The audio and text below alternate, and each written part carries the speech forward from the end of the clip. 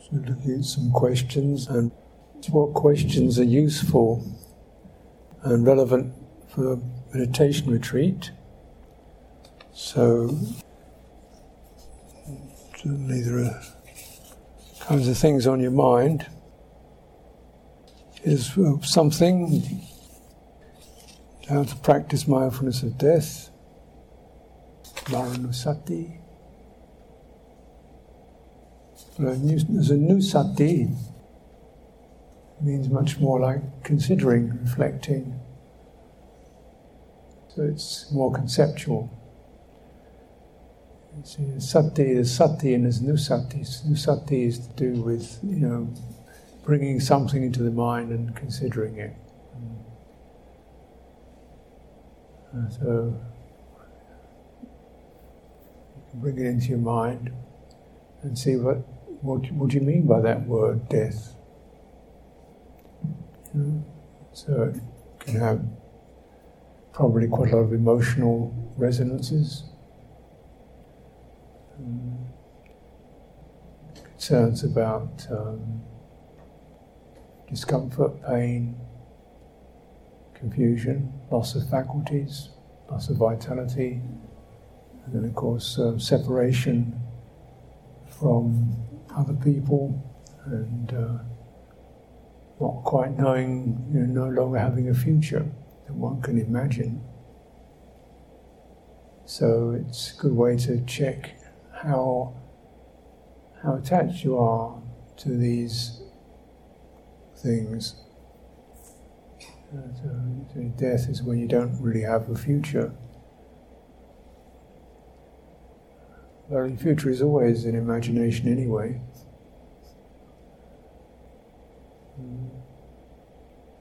In separation from the sense world, that's what makes sense. In separation from the sense world, sights, sounds, touches, and so forth. And again, it depends. Or you meditate. In fact, as you meditate, you practice. You deliberately separate yourself from the sense world to some degree. You're not looking at things, thinking things. It's turning much towards the citta. So actually, these are ways in which you are preparing yourself for death. Because when you meditate, you begin to recognize the future is just an idea. You don't know how true it is, how real it is. It's purely a perception and imagination. Separation from the senses, well, doesn't mean that's the end of anything. It's the change, your citta is still there.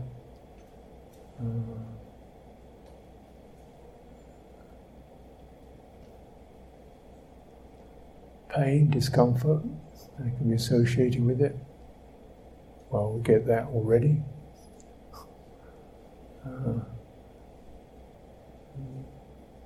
Loss of vitality. Well, that happens generally slowly through life. As you get older, 50s, 60s, 70s, vitality is generally waning, going down, so you get used to that. And then monitoring what energy you have. So, this is all part of the experience. We're in a dying process already. So it really is not too much different in some respects. Loss of power, loss of control. Can't do things, can't move around. Can't make things happen, can't go out. Loss of faculties, ability to make things work. That's also, challenging. But as you meditate, you kind of, you realize we should be recognizing the ability to control things itself is really quite limited. We can move our bodies, but how much control you have over your environment, other people, situations is not much. So then but as a reflection, it's always useful because it helps you to focus on the main thing, purification of citta. So don't be distracted by possessions, by projects, by ambitions. You can't have any projects when you're dying. That's the idea of being able to make things happen or go places. That has to stop. So then you recognise this is what's going to happen. So how important is it that I have things to do, places to go, things I can manage? How important is it to keep having another set of sights and sounds? We've had plenty of them already. How many more do you want? They're limited. And then dealing with the loss of vitality and the diminution of the breathing, it's subtler. So as the breathing diminishes, then vitality also diminishes, and sense objects begin to disappear. So really it's a very huge encouragement to make a strong effort and strong cultivation of the world beyond sense objects. So essentially our motivations, where the mind is caught up with regret, doubt, guilt, resentment, passion. So recollecting death helps one to look at these qualities and say this is really to be cleared away, because that's what you're going to be. That's what's going to be there when the rest of the world disappears. You're with your karma. It's a useful recollection. Could be quite peaceful. Just saying things fade out. And since it's inevitable, we shouldn't really treat it as some terrible thing we really never want to have happen. It's going to happen. So just making an enemy out of it is useless. So you prepare, keep the balance right, living in a way that leaves good results, living results that are left in the heart. Try to avoid leaving, having relationships with obstacles in them. So it's that you want to feel clear of that. This is how we practice. And the death process itself, it seems that your awareness is still there, but as the sense input diminishes, the ability to think diminishes, the ability to think things through, that diminishes. And sometimes it stops altogether. And the last sense faculty that is present is hearing, apparently. Hearing, so if other people are dying or you're dying, it's always good to have sounds that are conducive. Could be the people talking or saying agreeable things or comforting things or chanting, so that you've got something to rest on while the rest of the faculties dissolve. Then we have, when that goes, you only have the life force itself. It's the last quality, obviously. If you've been cultivating practice in ways I've suggested, begin to sense this core vitality, life force, which is behind everything. So behind life force is the quality behind all our actions and reactions. There's always this life force. And when you're a little kid, it's really powerful and running around till it just craves you so much juice. And really strong. Can't hardly sit down. Runs around like a child. Get to 70, you don't really want to get up. Just want to go sitting, lying. So it's going, isn't it? And yet it's still the sense, so that the power of it changes, but still that becomes quite subtle. Now if you cultivate through mindfulness of breathing, for example, the life force can be subtle, but it's still, keep it pure, so it's not ragged or it's flowing pure. So it's like a pure flame. Even though the flame gets lower and lower, it still remains free from soot and sparks, just a steady flame. That's the benefit of calming meditation. You keep that life force is made pure and comfortable. So then if this one passes, then this world begins to disappear. We can just sense that subtle life force energy, and then follow that. And it goes, generally what seems to occur is that death is not it's not suddenly alive dead, it's different stages where things close down.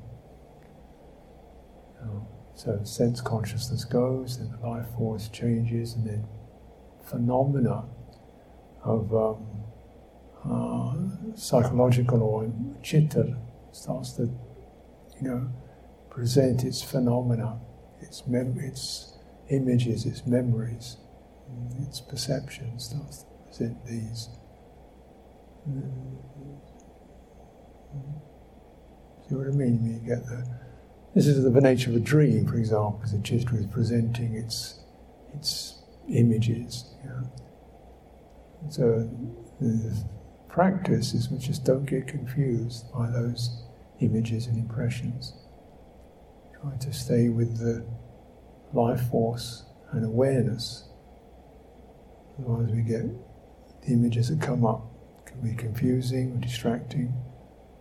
So you're learning to go through that.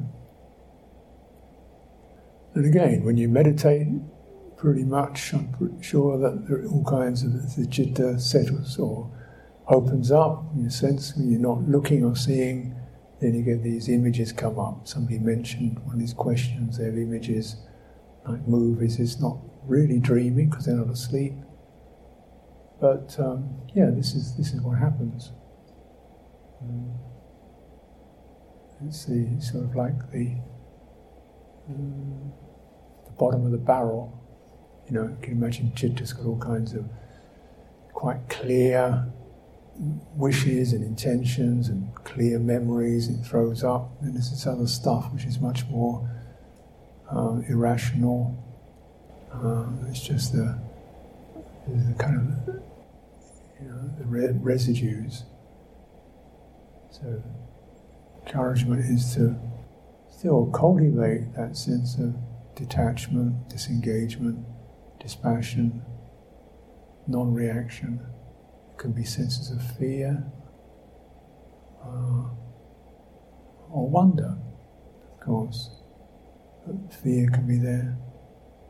Try to remain mindful. As a daily practice, it's said that one should cultivate this or practice mindfulness and recollection of death every day on the 5 subjects. And so this is something you should cultivate every day. It doesn't mean you have to spend hours, but you at least spend 10 minutes or so. Perhaps the last thing at night, considering, maybe you'll die tonight. And so how's that? Do you have any regret? Do you have an unfinished business? So let go, so that the journey through death can be light, not encumbered, not weighed down, not sorrowful, not desperate. To let go and recollect the beautiful things. So you want to give yourself a good send-off, So it's encouraging you to recollect your good deeds, gratitude, that which is inspiring, the people you've known. So you really try to bring up things you feel grateful for and discard stuff that will just weigh you down. And then one can cultivate like that on a daily basis, so that there's a dress rehearsal. So when the event comes in, and you're already prepared and you know what to do. Yeah.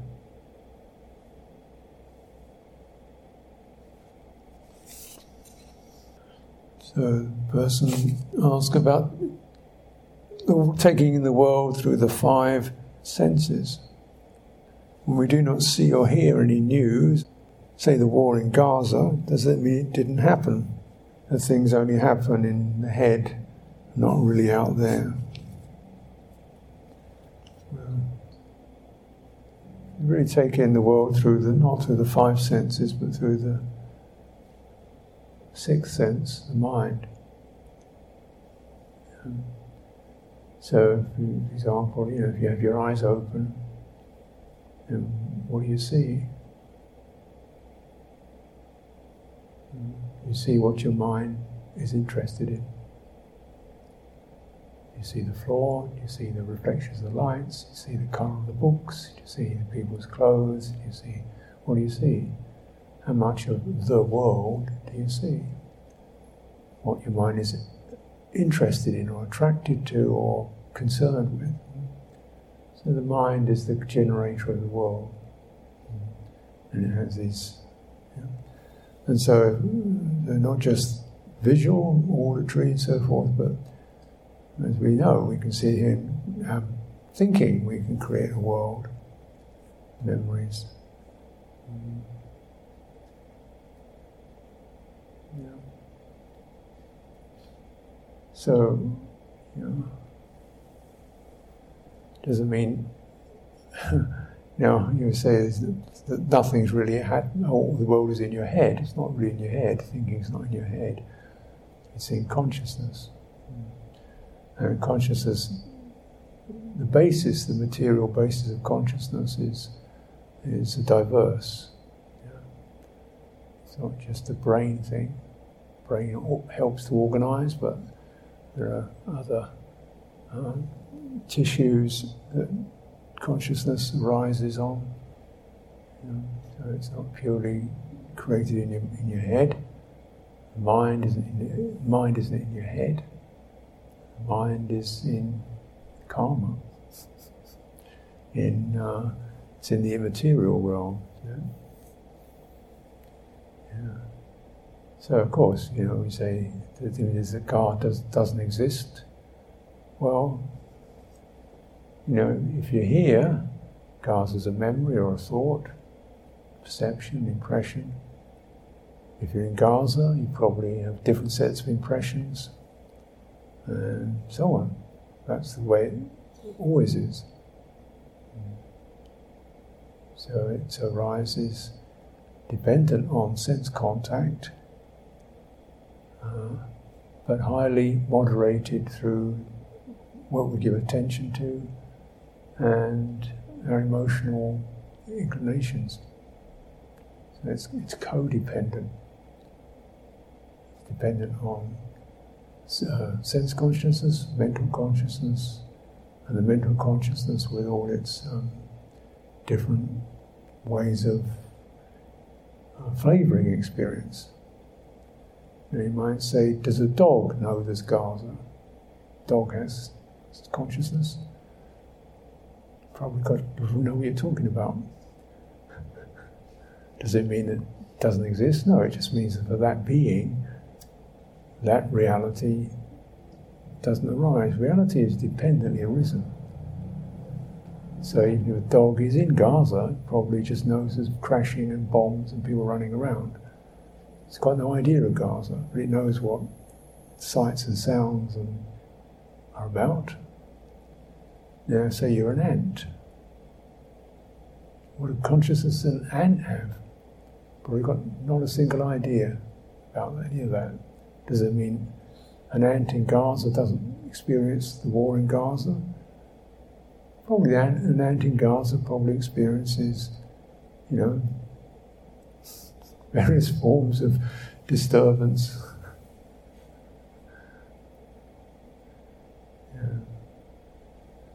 So the experience is dependent upon the kind of consciousness that's involved with that, isn't it? It doesn't mean there's nothing there. It just means we can't really exactly say. We can say how things seem. We can say how things seem to us. We can't actually say anything actually is. As a final, true, objective reality. So it's this room. If you put a snake in here, would the snake experience the room? It experience something, but I shouldn't think experience. Don't think the snake will have the idea it's in the meditation hall.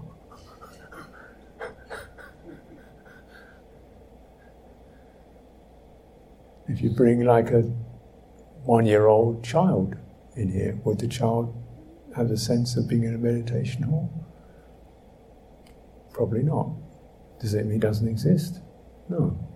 It means it arises dependent upon the kind of consciousness that's involved.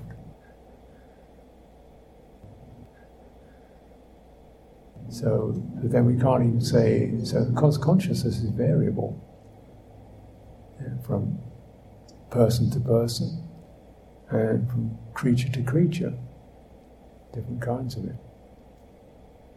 So we've got no way of saying what reality is. It's all dependent. If we think of matter, for example, matter. Are you sure there's such a thing as matter, materiality? We know contact, impressions, firmness, softness. Yeah. Do we know that's carbon or silicon or what? We just know firmness. Firmness is an experience.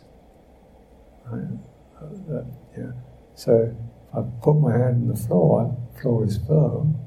I know I call that material. Take my hand off the floor, it's now visual. So what's materiality? It all depends on the sense contact. And it's variable. Right? So this is what we mean by dependent arising. Rather than being a fixed world out there, which is fixed and true and real and solid, and a fixed entity in here, which is witnessing it. We might have that idea, but that doesn't hold up. The world out there is dependently arisen on the awareness and the consciousness that's receiving it. Right? The consciousness that's receiving it depends on the kind of life force and form that's generated it.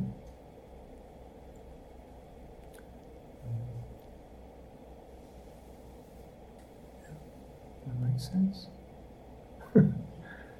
I suppose it's sometimes shocking to realise you can't say anything fundamentally true about anything. Because we like certainty. But to be honest about it, it's more realistic to recognise uncertainty. Then you don't get so fixated and blind.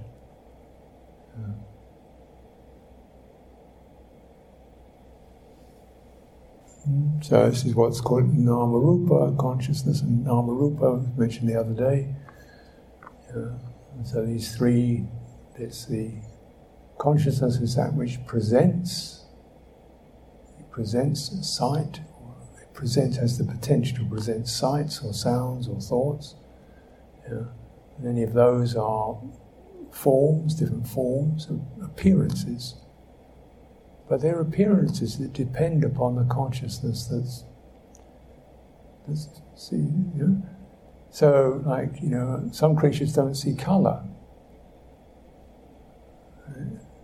Does colour exist or not? Well, colour exists if you've got a colour detecting system. So an appearance like colour is very relative. And if you're someone like, some creatures we're quite good on sight, but our hearing is quite poor compared with many creatures, dogs, bats, for example, very refined sense of hearing. So they can navigate through a world of sound without seeing anything. To us, that world does not exist. To us. So rupa itself is a bit of an illusion. It's just this sort of appearance, dependent upon the consciousness. Then we have the other, nama is the description, such as that's red, or blue, or pretty. And then again it gets very mixed.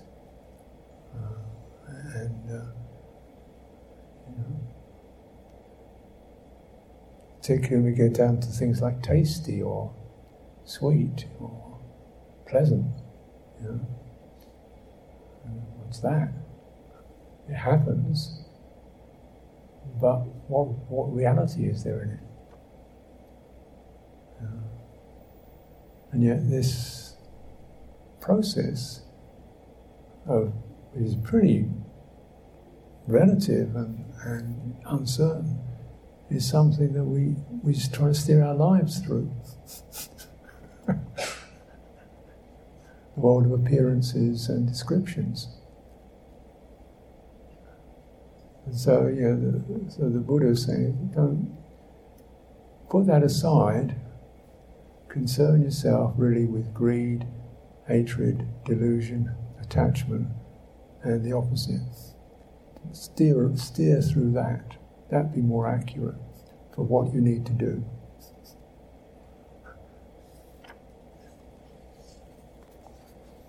Kalyanamitta, spiritual or admirable friend, admirable companion, spiritual companion.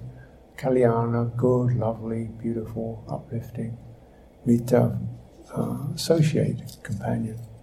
How do we know that they're kalyana? How do we know they're trustworthy, beautiful, and so forth?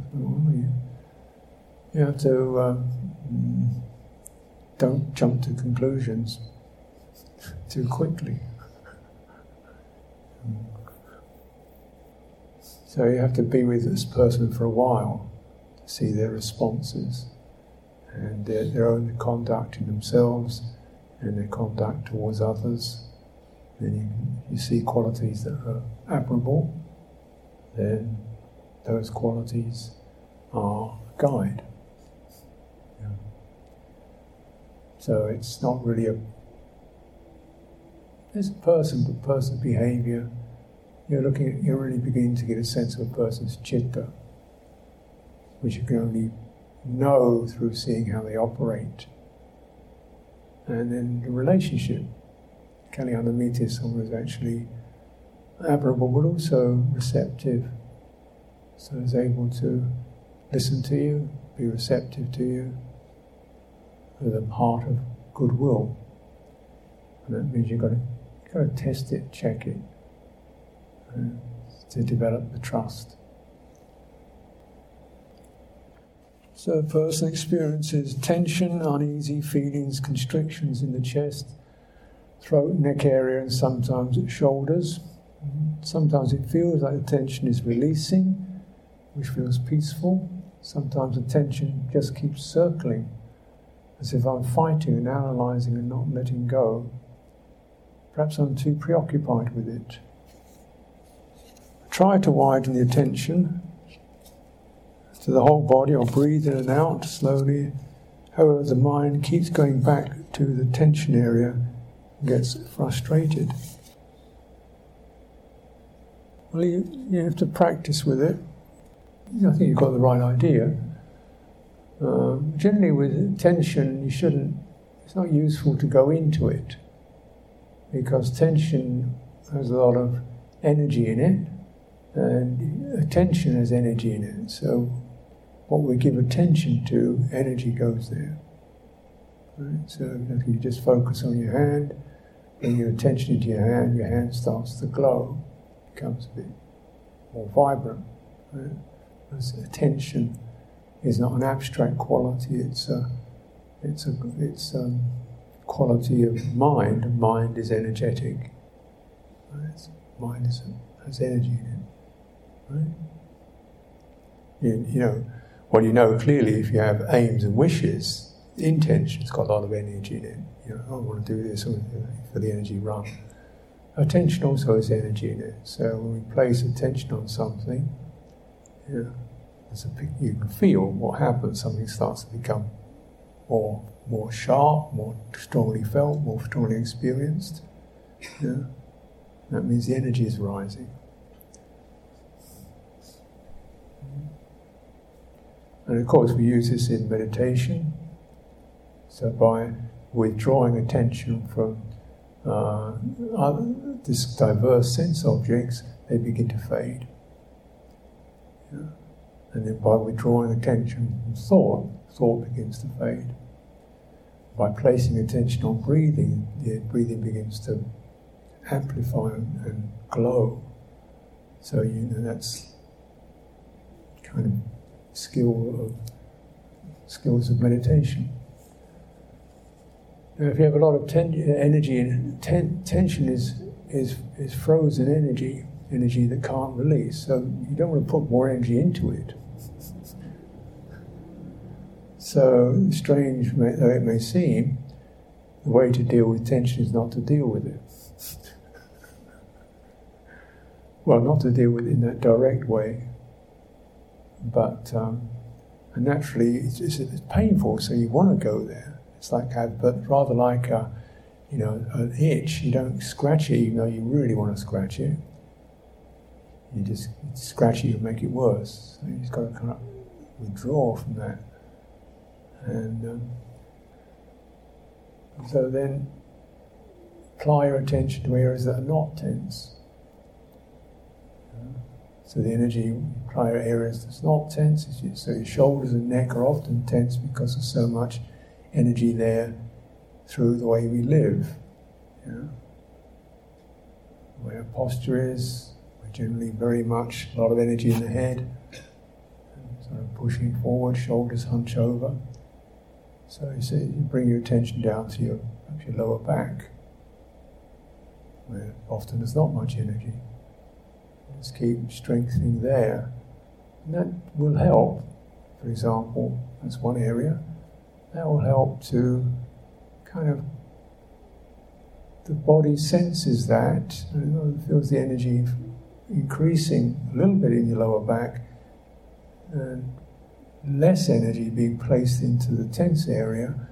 It's possible that would begin to stimulate a sort of flow from the overactive area to the less active area. It's like water. So often this, what you call this going round and round, is because the energy is trying to get out, but it doesn't know how to get out. It's in this tight spin, and it's looking for a way out, it doesn't know how to get out. So you've got to indicate, hey, go down there. And even sort of spread, so you may start sort of just lightly focusing on the tense area, keep drawing your attention down your back or down your face, or no, not down your face, down your back or down the front and out into the hands. So you just say, here, you can go here. Just doing that, And sweeping.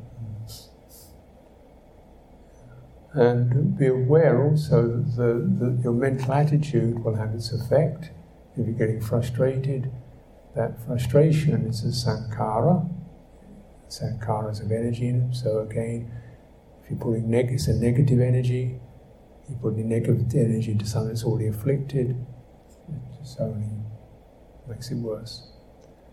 So you've got to have a really sort of switch it round to a more loving, welcoming attitude. Yeah. So just remember this, using this word sankhara, activations, formations, these are energetic. Right? So, right? Breathing it out is an energy. That's kaya sankhara. Emotions and mood swings and impulses are energetic. Thoughts, energetic. They bubble and surge, rush around. So they're all primarily energy forms. And they can be afflictive or beneficial. So we don't want to put an afflictive mental formation onto an afflicted physical formation. If the physical formation is afflicted, you want to put a benevolent mental formation onto it, mental activation. It's calming, loving, inquiring. How is this? You know, as if you're listening to someone who's having a bad mood. And you know, how are you? Oh, tell me more. It's sort of like that. That's, you know, then in a way it's just, that's what you do, because that's what we do with most things, really. The worse it gets, the more loving you have to get with it. Because otherwise it's going to get even worse. Right?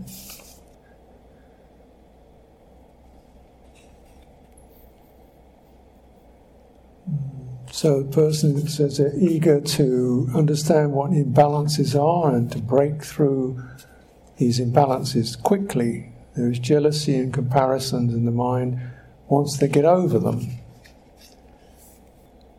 Do I just feel the sensations in the background and continue to be with the breathing patiently? Well, patience is the key word. So you don't get over anything. You either release it or you store it up for another day. So things have to be... So we have all these potentials. As I said, jealousy, ill will, these are all potentials. All human beings have those potentials.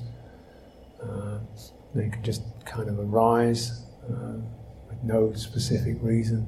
They just kind of come up. Or are triggered by the actions of others or by one's own considerations.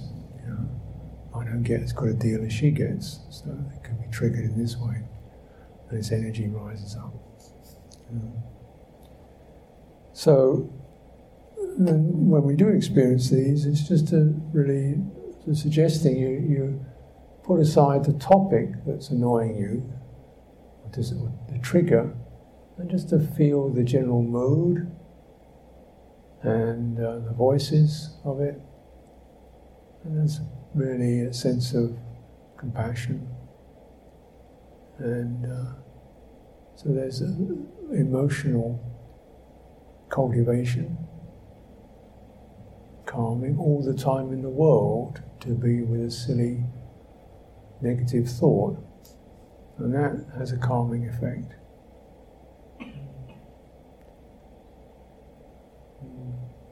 Slow it down.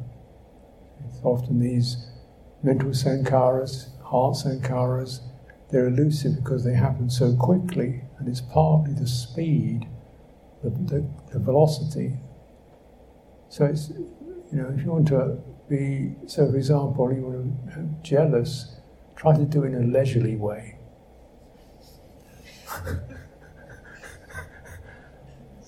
So, you know, if you want to complain, try to complain in a really relaxed, leisurely, artistic way. And then the thing just starts to decompose because it depends upon as I've said, it's not just the thing itself, but what's around it. It's so that, the formation. So it's a negative formation, and then what we don't notice is there's a volitional quality. Mind is running fast. Perceptions, attitudes, clinging, identification. Now, if we can begin to replace that with wisdom, jealousy, irritation, let's be wise about this, discern it, witness it as it is. This is a formation with goodwill, no aversion to it, disgust, but okay, that's like that. Patience, slow it down, and that begins to change the environment the environment that's occurring within, and that has an effect. It sort of takes away the fuel for that form. Of course, one can also wisely consider, that often these emotions they're not wise consideration. They're not really something you can deal with your rationality. They're irrational. And sometimes we know this is stupid, but we still keep doing it. So the more direct way is to deal with emotional energy and work with that. So that's how release occurs. Because release is release from grasping. And grasping is kind of an action. One seizes hold of something, and it seizes it because it experiences something that attracts that. So there's most passions, anger, irritation, jealousy, craving, there's a kind of bright quality that the mind grabs hold of. Fire. It's attracted to the fire of ill will, the fire of anger, the fire of passion. So that's kind of like a moth attracted to a candle, even though it burns it. It's attracted to that fire. So we have to recognize the fire of ill will or jealousy or passion is actually not a permanent thing. It's a moment. If you can just not follow the instinct to go into it, the fire subdues. It often takes time to work with these things, but that's release from grasping, releasing from the whole system that grasping is attracted towards. And fundamentally, the attraction is like fire. The release of the citta is sometimes referred to as the mind, like fire, unbound. Instead of burning things up, it just becomes light. How to influence or talk to people with different views about politics, etc. Well, if you want to talk about politics, it's almost impossible not to have a different view, because politics is the science of division. It's it means we're this, he's that. We're this, we belong to this, they belong to that. We support this, they support that. All politics sets up division. Them and us, or this party or that party. So it's always about division. So if you enter politics, it won't be long before you can find yourself having a different view. But anyway, whatever view you have, a view is a view, and it doesn't mean that has to affect how the person. So we agree to differ. You have this view, I have that view, and It's only a view. We don't attach to it. And if you're a bit wiser, you recognize that all views are, no view is to be trusted. Because all views are relative positions, they're impermanent, and attachment to them traps you, narrows your perspectives, leads to suffering. So the Buddha particularly had a lot of teachings around the thicket of views, the tangle of views, the barb, the hook of views. And he said that the Tathagata is released from all views through understanding the hook, the danger, the trap, the net of views, through understanding it. Because it always sets up division. And it becomes a basis for self. You know, I'm a Democrat, I'm a this, I'm a red party, blue party. Here we go. You know? So one should hold one's views lightly. I have this view. I do have this view. And then somebody else, they got your view. Probably both have got some relative degree of truth in it. But if we don't attach to it, then this discussion can be done in an amicable way. And we get a sense of harmony and mutual respect. Okay, that's enough for tonight.